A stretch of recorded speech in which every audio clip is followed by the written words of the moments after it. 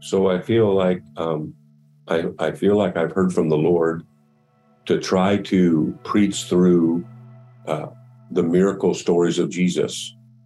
And so try to break down each story where he did a miracle or an exorcism or, did something supernatural with one agenda, that same Jesus that did those things in his body hasn't changed, and he wants to do the same things through us, his body.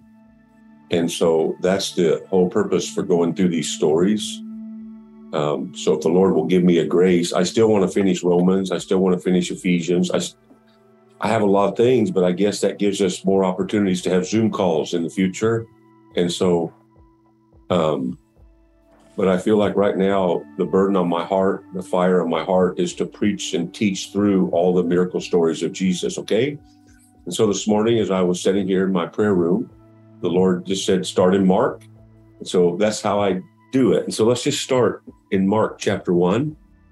Angela from Arkansas, would you just pray a prayer to invite the Holy Spirit to lead our time, Angela? Absolutely. Thank you. So Holy Spirit, we invite you in. We ask that you would prepare our hearts even now as we get ready to dive into the message that you have for us. Would you open our hearts and open our minds and let your word go deep? I thank you that your word does run swiftly, Lord. So I ask that you would cover us. Holy Spirit, that you would give Dan your words and your wisdom, that every word that comes out of his mouth would be a word directly into our hearts. In Jesus' name. Amen. So in the beginning of the gospel of Jesus Christ, the word beginning is a word that has a connotation that also would reflect what a snowball effect is like. In other words, you can start with a small little ball, and the more you roll it, the more snowflakes it picks up, and it gets larger and larger and larger. And it's the same word picture that this word beginning of the gospel of Jesus Christ infers to. Once it starts, nothing can stop it.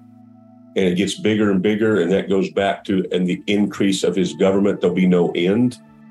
So once he was set free to do what God's purpose was through the man Christ Jesus, there's no stopping it. And we're all a part of that. Aren't you glad? As we reach across this nation, and we're a part of it, getting bigger and bigger and bigger and covering more and more and more territory. And you'll notice in verse 2, it says, just as it is written in Isaiah the prophet. So everything that Jesus unfolded and modeled for us was prophesied by the prophets of old, which were then written down for us in this book. And so we can bank on the Bible being something we can base our life on. Aren't you guys thankful for that? Then this next section down to verse, 8, it's talking about John the Baptist as the forerunner and that he paved the way. And I just want to propose to you that that's all of our job descriptions, is to pave the way for Jesus to show up and do what only Jesus can do. You will remember with me in Luke chapter 10, where Jesus sent out the 70 to everywhere he wanted to go. He was showing us a picture of what forerunners actually should look like. God doesn't want us to go where we just want to go. God actually wants us to go where he can't wait to go, but he needs a forerunner to pave the way for him. And so John the Baptist is a picture of what every Christian's life should represent. We should be building bridges so that Jesus can come and have face-to-face encounters with people. That should be our lives, the way we live, the way we serve, the way we love, the way we pray, the way we care. Let me give you examples. On my flight to Denver, on my first leg, I was sitting by a gentleman in a suit, and I could tell he didn't want to be bothered, but I got a word of knowledge for him, and I knew he was going to do a presentation, and if it went well, it was going to be very good for him, but if it didn't go well, it was going to be devastating, and the Lord showed all this to me, but I knew he didn't want to be bothered, so I didn't say anything. Then I watched at the last 10 minutes of the flight, he took out something and got on his computer, and I saw this big presentation. And the Holy Spirit says to me, you missed an opportunity. And so I wasn't a forerunner. You get it? I could have said something that probably would have opened that man's heart up, but I missed it. So on the next leg of the flight, I remember I was sitting there and I wasn't feeling bad because I miss it a lot. That's why I can approach him every single day with boldness to obtain mercy, because he's thankful and he's very gracious to give me another chance to start over every moment. Aren't you glad that God has lots of plans for all of us? How many are glad that even when you miss it, he's like the master Garmin. If you miss your exit, he reroutes the course automatically, and he doesn't miss a beat. Aren't you thankful the Holy Spirit is our guide, our comforter, and he just keeps walking with us? I'm grateful for God. How many of you are grateful for God? Okay, so on the next flight, I'm sitting there and a little gal comes and sits by me, and I'm just listening to the Holy Spirit. And the Lord tells me that she's lost her husband and she's got a new one, but she's struggling, and that she had a really hard upbringing. And so I started telling her all that. And she looked at me and she goes, "How'd you know that?" And I said, "Well, I'm a Christian." She goes, "Oh, I have a prayer partner. My mother-in-law, I'm going to visit her in Boise. She's my prayer partner. And I did lose my first husband 23 years ago. And my second husband, blah, blah, blah. Everything you said is true. What do you do?" And so it opened up a whole conversation on what I do and lead people into healing and lead people into freedom. And she says, "Well, would you pray for me?" So I grabbed her hand on the plane and we had revival. And she goes, "I want to go to that church." And I don't know if she came that night. There was a big, I don't know. I don't know if she came, but she said she wanted to come to the service that night. And she said she felt the anxiety and the fear leave her when I laid hands and prayed. Well, I didn't miss the opportunity on the second leg of the flight. Aren't you glad that we can be forerunners and go everywhere Jesus himself intends to go? How many are glad that that's our calling? Amen, church? And so in verse 8, this is what John the Baptist concludes. He says, "I baptize you with water, but he will baptize you with the Holy Spirit." Aren't you glad Jesus wants to baptize us with the Holy Spirit? He wants to baptize us with the Holy Spirit. In fact, that's what he came to do. So look here, you guys, in verse 9. In those days, Jesus came from Nazareth in Galilee and was baptized by John in the Jordan. And I want to tell you that it wasn't by chance that it was the Jordan. The Jordan River was used symbolically all through scriptures to do amazing things, which would be show crossings from one life to another, from one season to another, how to remove leprosy. I mean, there's unended stories in the Bible about the River Jordan. The Hebrew meaning for Jordan is to flow down or descend. That's what the word Jordan means, to flow down or descend. Jesus was modeling to us that he is the one who releases the river of life. So he was willing to come down and descend from his rightful place and become one of us and identify with us and show us that the way to lead is to serve. The way to be first is to take the last place. The way to live is to die.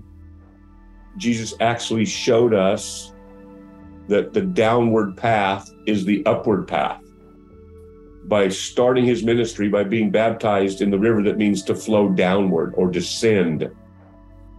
Okay? It's a downward path. And he comes up out of the water and the heavens open up and the Holy Spirit, like a dove, descends on him, and a voice from heaven says, "Behold, you are my beloved Son. In you I'm well pleased." I love this, you guys. This is the beginning of Jesus' ministry, being baptized by the Spirit. John baptized with water, but the Holy Spirit was on Jesus, okay? God wants all of us baptized in the Holy Spirit so he can begin his ministry in us. He's the firstborn. He's the pattern. He's the pace setter. He could not start his earthly ministry of setting captives free, releasing the prisoners, opening blind eyes. He could not start his ministry until he was baptized by the Holy Spirit. He's our pattern. We need to seek the baptism of the Holy Spirit. Is anybody hearing me? Like, it's not just a phrase. You can't adequately represent Yeshua without the power of the Holy Spirit. It's not possible to do it with techniques and strategies and methods.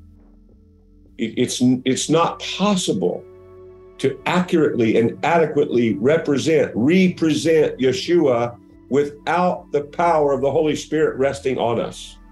It's a prerequisite. We must be baptized in the Holy Spirit.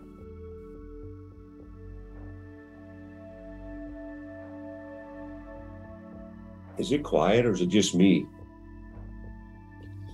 And as soon as he was baptized in the Holy Spirit, he was led in the wilderness to be tempted. He was with the wild animals. The angels were serving him. Remember my sermon on the angels? They're ministering spirits set to help those who will inherit salvation.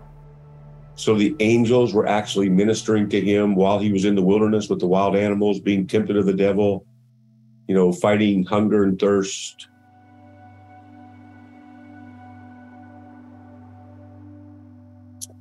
And so now I want to start going through the miracle stories of this Jesus. I love this. I love this. The next several verses, he's calling his disciples. And then I want to pick up here in verse 21, you guys.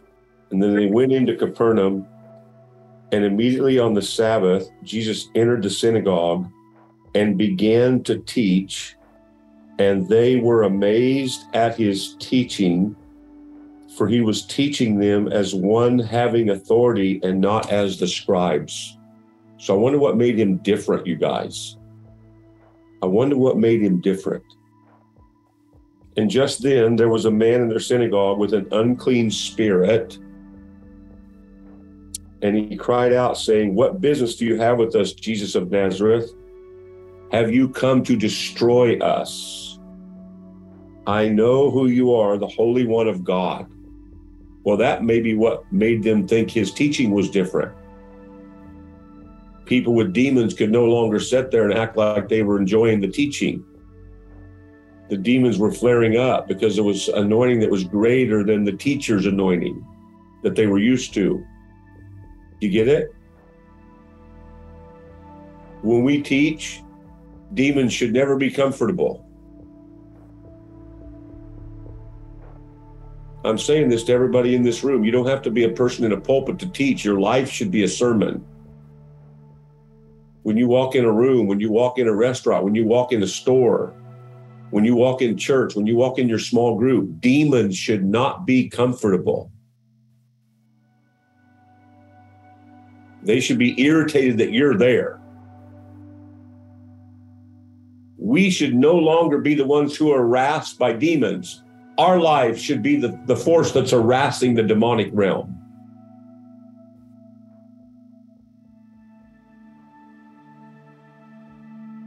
And look what Jesus said. Jesus rebuked him, saying, "Be quiet and come out of him." And after throwing him into convulsions, crying out with a loud voice, the unclean spirit came out of him. And they were all amazed. So this is what made all the religious people amazed. They were all amazed, saying, "What is this? A new teaching with authority? And he commands even the unclean spirits, and they obey him?" And immediately the news about him spread everywhere into all the surrounding region of Galilee. So what was Jesus first known for? Being one who could get rid of demons. Before he was known as a healer, before he was known as a deliverer or salvation provider, or one who could baptize with the Spirit, or one who could feed the multitudes with nothing, before he was known as the resurrection, his first notoriety, he was known as one who could get rid of demons. Come on, you guys, this is very important. Who's our pattern? Who are we trying to be like? Are we supposed to be Christ-like?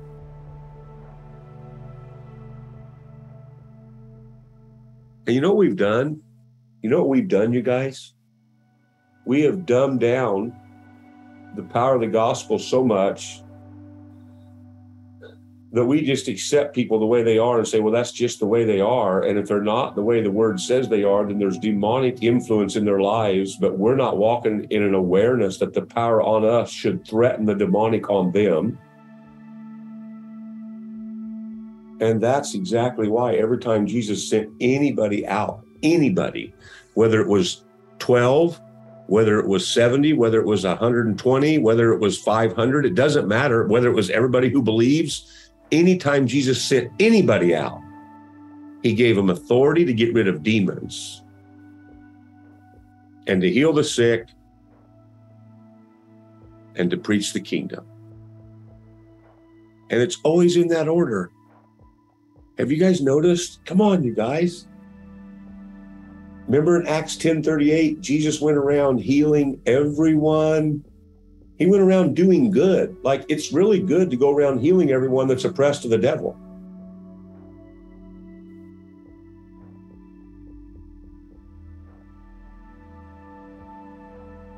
It's really good to go around healing everyone oppressed of the devil. And Jesus is our pattern. Amen, church. I want everybody on the Zoom call this morning to get healed. I want everybody on the Zoom call to be set free from any demonic influence.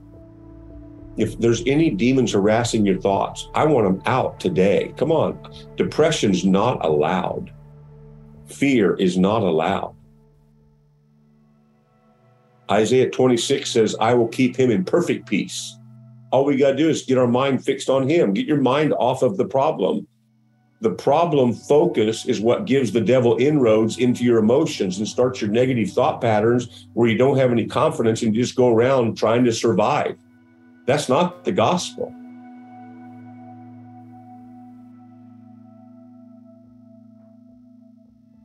Jesus got famous as someone who could get rid of demons.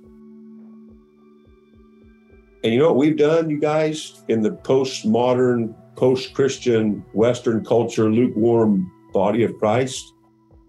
We've marginalized and kind of put the deliverance people in a weird category because we forgot what Jesus wanted us to do as a lifestyle. You think about that. When I was growing up, like the deliverance people, oh yeah, you kind of need to stay clear of them. And it's what Jesus did. He went around healing everyone that was oppressed of the devil. That's what he did.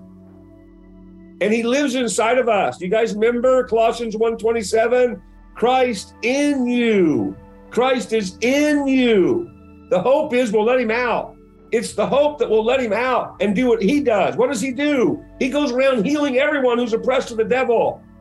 You get it? That little lady I prayed for in the plane, you guys, from Denver to Boise, she goes, yeah, I'm in therapy. And I said, well, how's it working? Well, she goes, I can't really tell much difference. I said, because that's not the source, hon. I said, he's the comforter. He's the healer. He's the deliverer. I said, you have faith, you have a prayer partner, but you're trying to do both things. We can't be in both worlds and have success from one world. We have to choose. Either we're going to buy into this system or buy into his system. And she listened, you guys, because she felt something touch her when I prayed. And the first thing I did when I prayed, you guys, is I prayed the demons off of her mind. before she could relieve healing. This is a stranger on a plane, 37,000 feet. Of course, they can't go anywhere at 37,000 feet. They can't walk out of the sanctuary. And I was in the aisle and she was on the window, so she kind of had to be involved in the revival. It was good. But she blessed me and she thanked me. I don't know how long I'm supposed to stay on this. It's time for us to stop looking at people and saying, oh, that's just their personality. That's just the way they were brought up. No. If they're not the way the word says they're supposed to be living, then there's demons involved. And we have authority. How many of you know that every Christian has authority over all unclean spirits? We have authority, you guys. Look at verse 29. I didn't know I was going to spend that long on that. Maybe it's because I'm doing a lot of deliverance ministry now in our intensive last week. Man, what an intensive we had. We had over 400 people showing up in our services, and the power of God was there, you guys. Man, one night when we were having a few testimonies, they just kept coming and testifying to miracles. I mean, it was incredible because demons were leaving. And when demons get out of people's minds and bodies, miracles start happening. How many want to see more of that? So look at verse 29.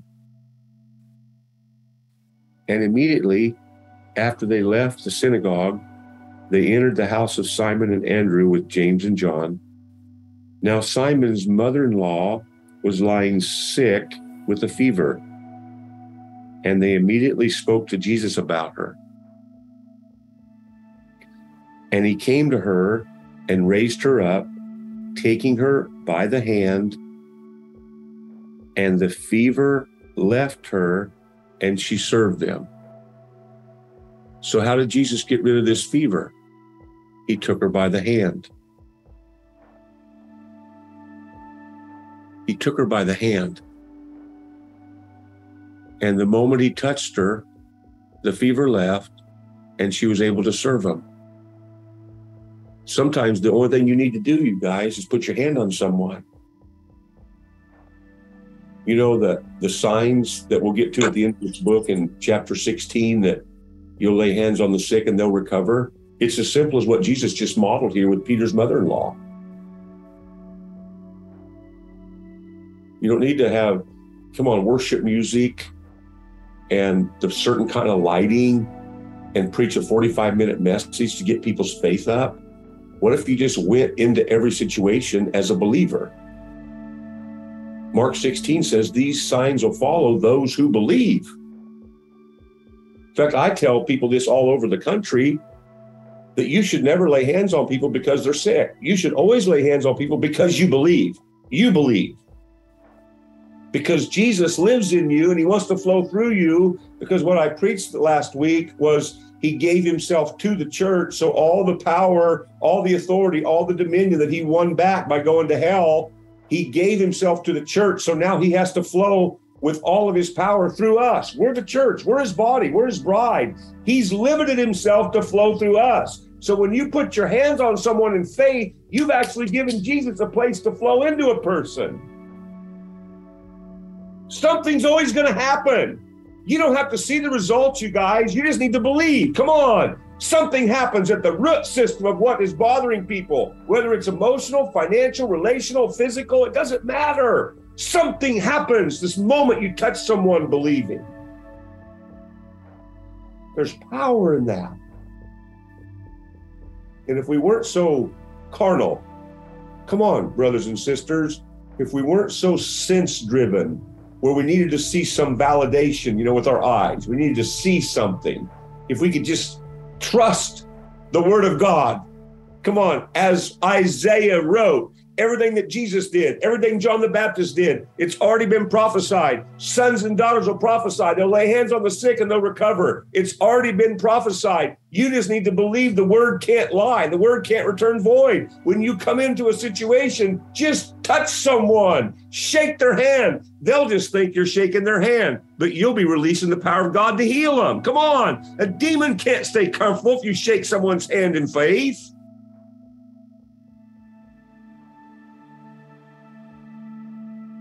Yeah, this is good preaching.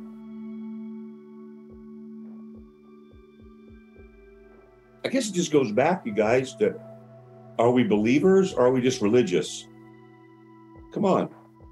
Are we just like, yeah, I've already known that. I've already seen that. I've been there, done that. Yeah, I got my education. I got my MDiv. I got my PhD. I got my doctorate. Yeah, I've been ministering 20 years. I got it. Yeah, I got it. But we're not believing, because if we believed, we could just grab someone's hand and their fever would leave.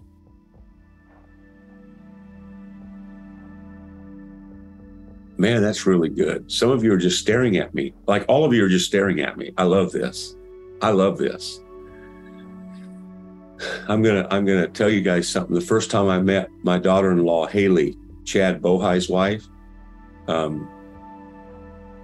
Chad brought her out to our farmhouse. This is back when we had a little 30 acres. And she came in the house and we hugged her and greeted her and welcomed her to Kansas. And she said, she started talking about her heart problem. And she had tachycardia, which means her heart raced at about 160 beats per minute instead of 70. And so it'd been that way her whole life. And immediately the Holy Spirit said to me, anoint her and pray for her. And this was before I knew her, you guys. This is like the first 5 minutes of meeting her. And so I said to my wife, honey, get me some oil. And little Haley looked at me like, what are they? She jokes about it now. She thought maybe we were going to boil her in oil or something. She had no idea what we were going to do. You know, she was a little nervous because we were out on the farm. And, you know, the first thing I said was, honey, get me some oil. And so she didn't quite know how to get that. Anyway, I anointed Haley and I commanded her heart to be normal. And she hasn't had one tachycardia since then. Now listen to this, you guys. You need to listen to this. She didn't have time to become an unbeliever in my faith because it was our first acquaintance. If you don't meet people in the spirit first, you start building a history with them where there's no power being released. What I'm saying right now is very important. You have one chance to make a first impression. If you meet people as believers, a simple touch from the hand can release a miracle. If you meet people in the flesh just as an acquaintance, then you start building a history where it's just status quo. And this is everything that nobody ever expects anything from the gospel, except maybe we'll get to go to heaven someday. That's not the gospel Jesus modeled for us. We need to spend so much time alone with Jesus that we are so pregnant with the word when we come out in public that everybody we touch is impacted by the power of Jesus.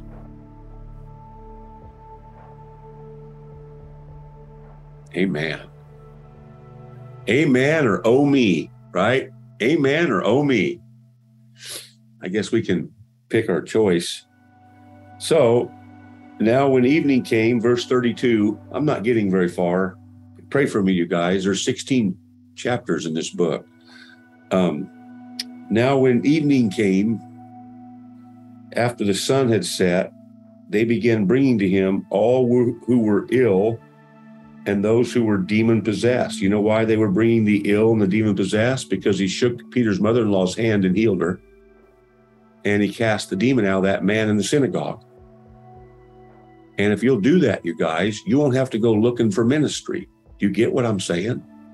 Cast a demon out of someone and people will be calling you for ministry. Heal someone, people will be calling you for ministry.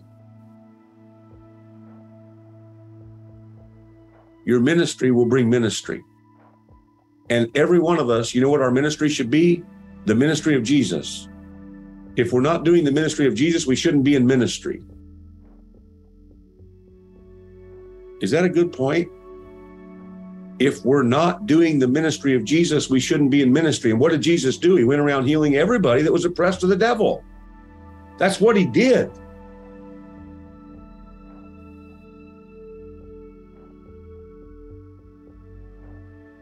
Now, when evening came, after the sun had set, they began bringing to him all who were sick and those who were demon-possessed.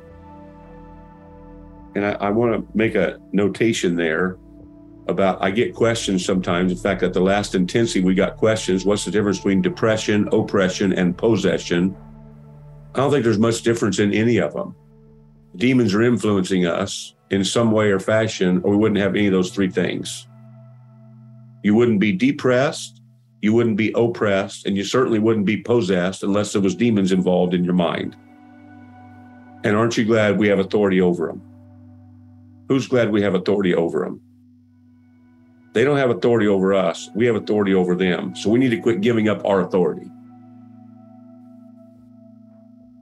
And the whole city had gathered at the door. Isn't that interesting? The whole city. All Jesus did was get rid of a demon at church and grab Peter's mother-in-law's hand so she could fix him a dinner, and the whole city's gathered at the door.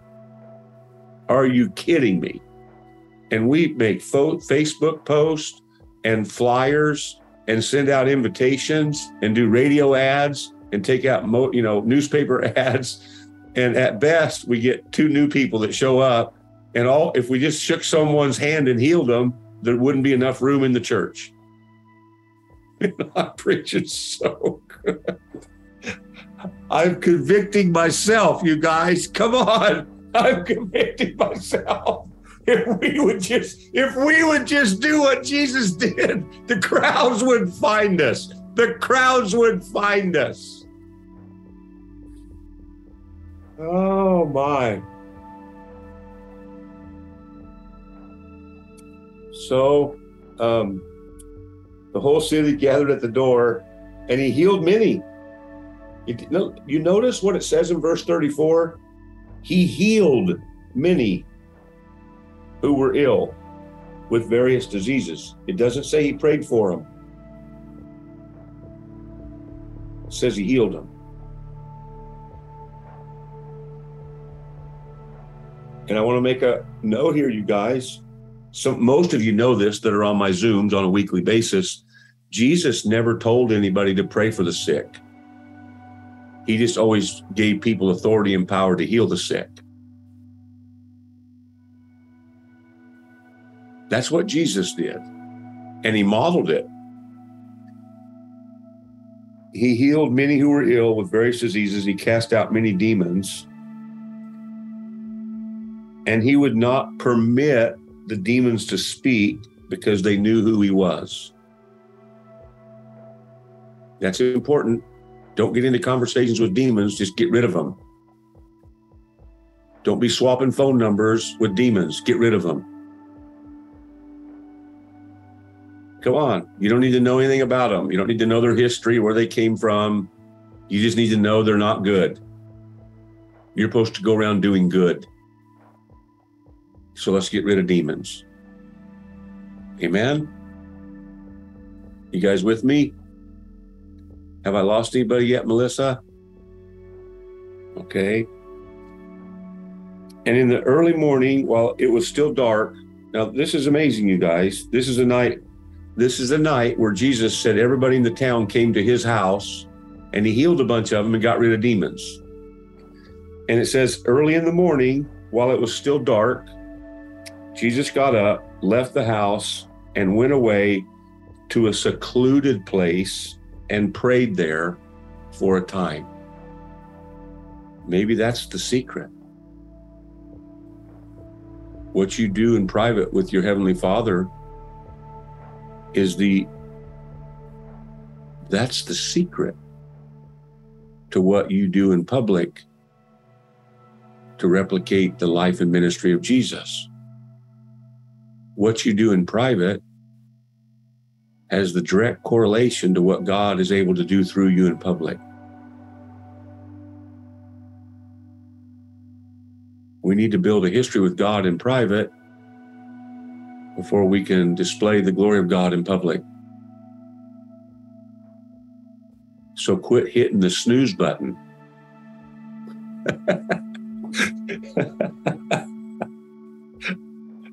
I know your spirit's willing, but your flesh is weak. So why don't you just follow the spirit and you'd be less depressed during the day? Amen. You know what I found? If you don't get full in the morning, you can't get full during the day. Probably people ought to write that down. If you don't get full first thing, there's no way you can get full second and third and fourth thing. There's a reason why God gave you morning, so you could break your fast, so you could break your sleep. And the first encounter you could have was with the power life source that you can't do anything without. And so we should end up getting full in private so we can spill out everywhere we go in public. Man, isn't this good? So you shouldn't read the Bible, you guys, just to get through your pages. You should read your Bible to get full of the power of the Spirit that makes your belief so off the charts that you could actually just shake someone's hand knowing they're going to get healed when you shake their hand. Seriously. Like today, after hearing this message, aren't you going to want to go and shake someone's hand? Think about that.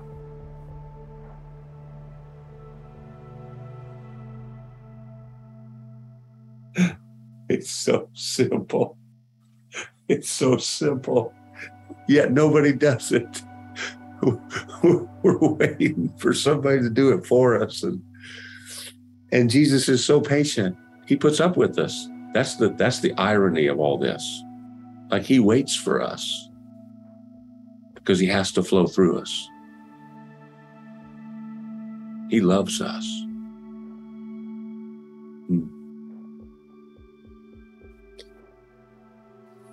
So he's praying for a time. It doesn't give us a specific time. I've heard people say, sweet hour of prayer, 2 hours of prayer, whatever. It doesn't matter. I think you pray until you know that you're ready. Sometimes it might be 5 minutes and sometimes it might be 5 hours. I just think you pray and you listen and you study and you meditate until you know. And then you're ready. And then a handshake will do.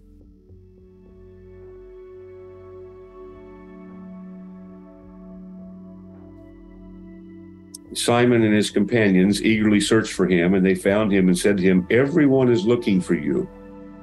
Now, so we go from a demon in a church service to a mother-in-law's fever in a house, to everybody in town coming to that same house. And now Peter says, everyone is looking for you. It's a snowball. Remember the first word I said, the beginning of the gospel? Remember the first word, the beginning of the gospel of Jesus Christ? The beginning, the word beginning, it's a snowball effect. Jesus Christ is in all of us. You know what the beauty of the Spirit-filled life is, brothers and sisters? Every day, if we start the way Jesus started every day of his ministry, we can have a snowball effect. And one touch will lead to one story, will lead to one testimony, will lead to, and all of a sudden, before the day's over, everybody in our sphere of influence will want to be close. Everybody will be looking for us. This is good teaching. I never heard this before. I'm hearing God talk to me right in my own living, my own little prayer room. He's here with me. This is so good. I'm so happy. So everyone's looking for you. And then he said to them, okay, let's go somewhere else to the towns nearby so I can preach. That's why I came. And so he went into their synagogues, preaching throughout Galilee and casting out the demons. So Jesus wasn't enamored by the crowds. So in other words, Jesus didn't do anything he did to draw crowds. He did everything he did because it's what the Father whispered in his heart to do. He lived in such intimacy with his Father that whatever was on the Father's heart, Jesus's body and life gave expression to the Father's heart. And we're supposed to give expression to the heart of Jesus. Christ in you. The hope is we'll let him flow through us, but he needs our obedience. He needs our faith. He needs our willingness. He needs our action. It's not about drawing the crowds, you guys. The crowds will take care of themselves. It's about flowing downward like the River Jordan. It's about a lifestyle of releasing the very atmosphere of heaven wherever we go. Amen.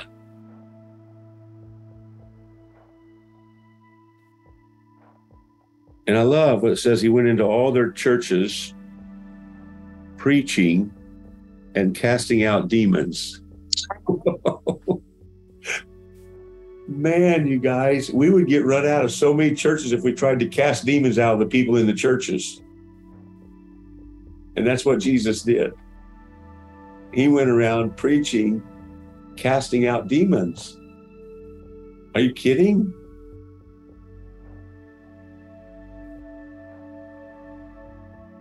You know, the bride of Christ that's going to make herself ready, we're eventually going to end up doing the same ministry Jesus did.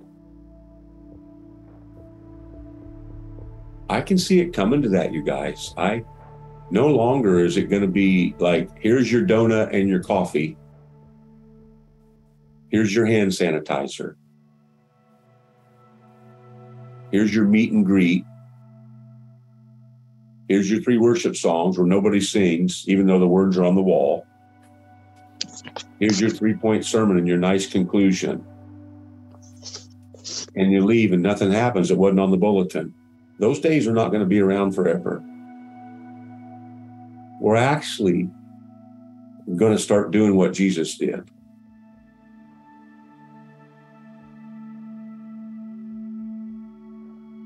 And I'm telling the truth. It's coming, you guys. It's coming. So a man with leprosy came to Jesus, and we don't know, you guys, if it actually was leprosy or not. It was some kind of disease, some kind of an infectious disease, but the closest description they came up with was leprosy. But there's every scholar that I've studied, they don't know for sure if that's the correct word, but it's the closest thing they could come up with. Okay? So in other words, if God didn't want the word leprosy in the Bible, they wouldn't have come up with that word. A man with leprosy came to Jesus. And I think the reason why the Holy Spirit wanted that word in this text, he wants us to know that no matter how bad it seems, Jesus has more power. You get it? A man with leprosy came to Jesus, imploring him and kneeling down and saying to him, "If you are willing, you can make me clean." That's an amazing statement. On one side, the leper knew that if God wanted to, he could, but he didn't know for sure God wanted to. So there was a word "if" there. And I said this when I was in Idaho preaching. I think the word "if" is the most powerful word in the universe.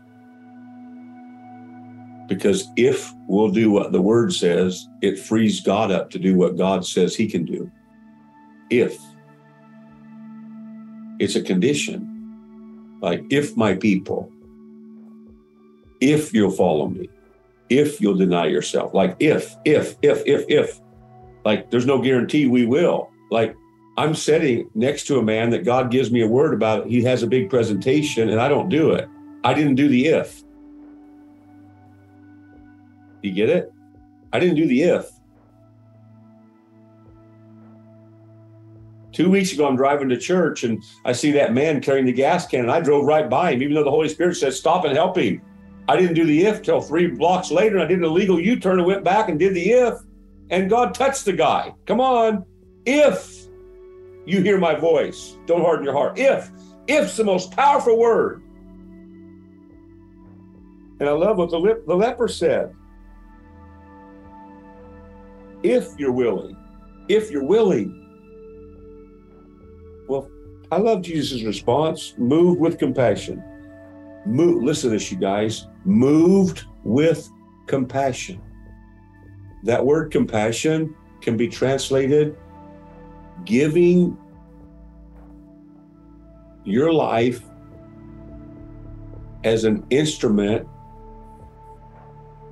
where what's in Yahweh's womb wanting to be birthed in the earth has a channel to flow through now. Every time Jesus was moved with compassion and responded in compassion, his life of obedience to the Father gave the Father a place to birth a miracle in the earth.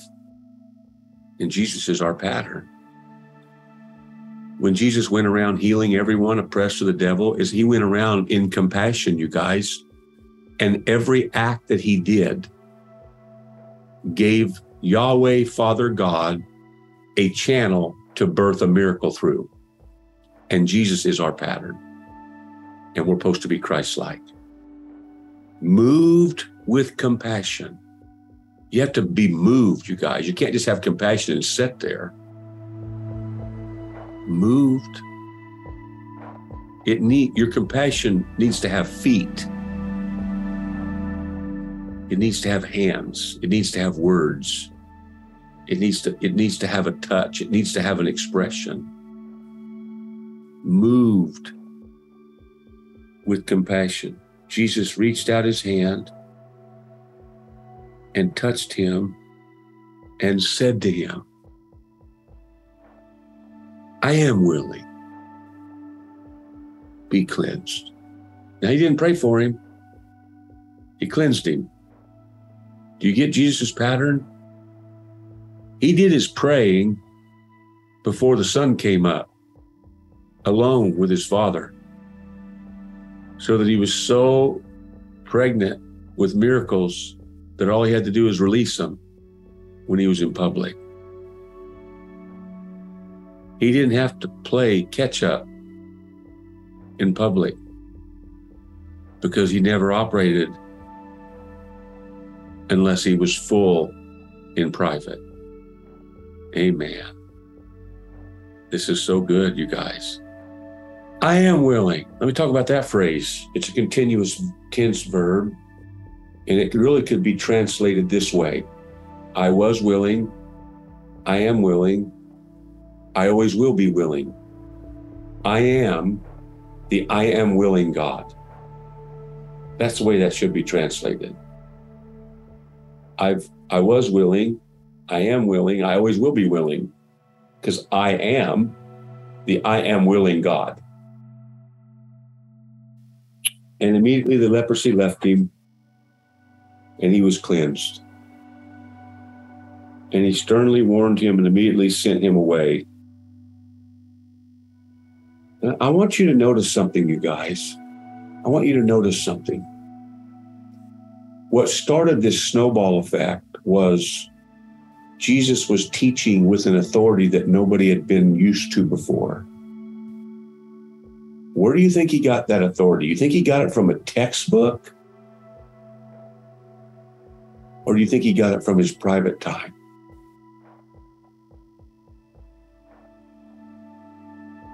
Do you think he got it from studying Torah?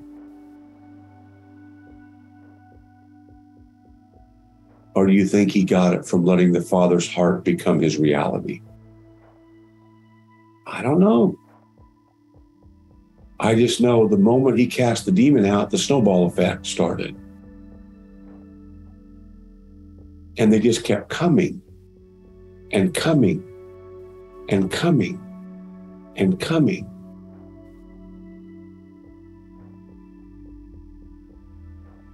And Jesus said to him, see that you say nothing to anyone. But go show yourself to the priest and offer for your cleansing what Moses commanded as a testimony to them.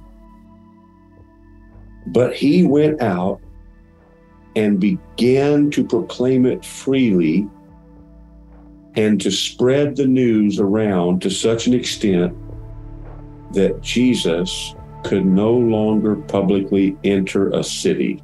Oh my word. But stayed out in unpopulated areas, and they were coming to him from everywhere. Oh my goodness. Who wants to replicate the life and ministry of Jesus?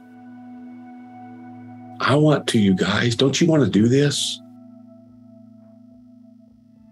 And so I want us to spend time letting go of the things that we think have been hindering us from this. I feel very strong about our prayer should be focused these next 30 minutes on prayers of letting go of the things that the Holy Spirit reveals have been keeping us from the simplicity of this lifestyle.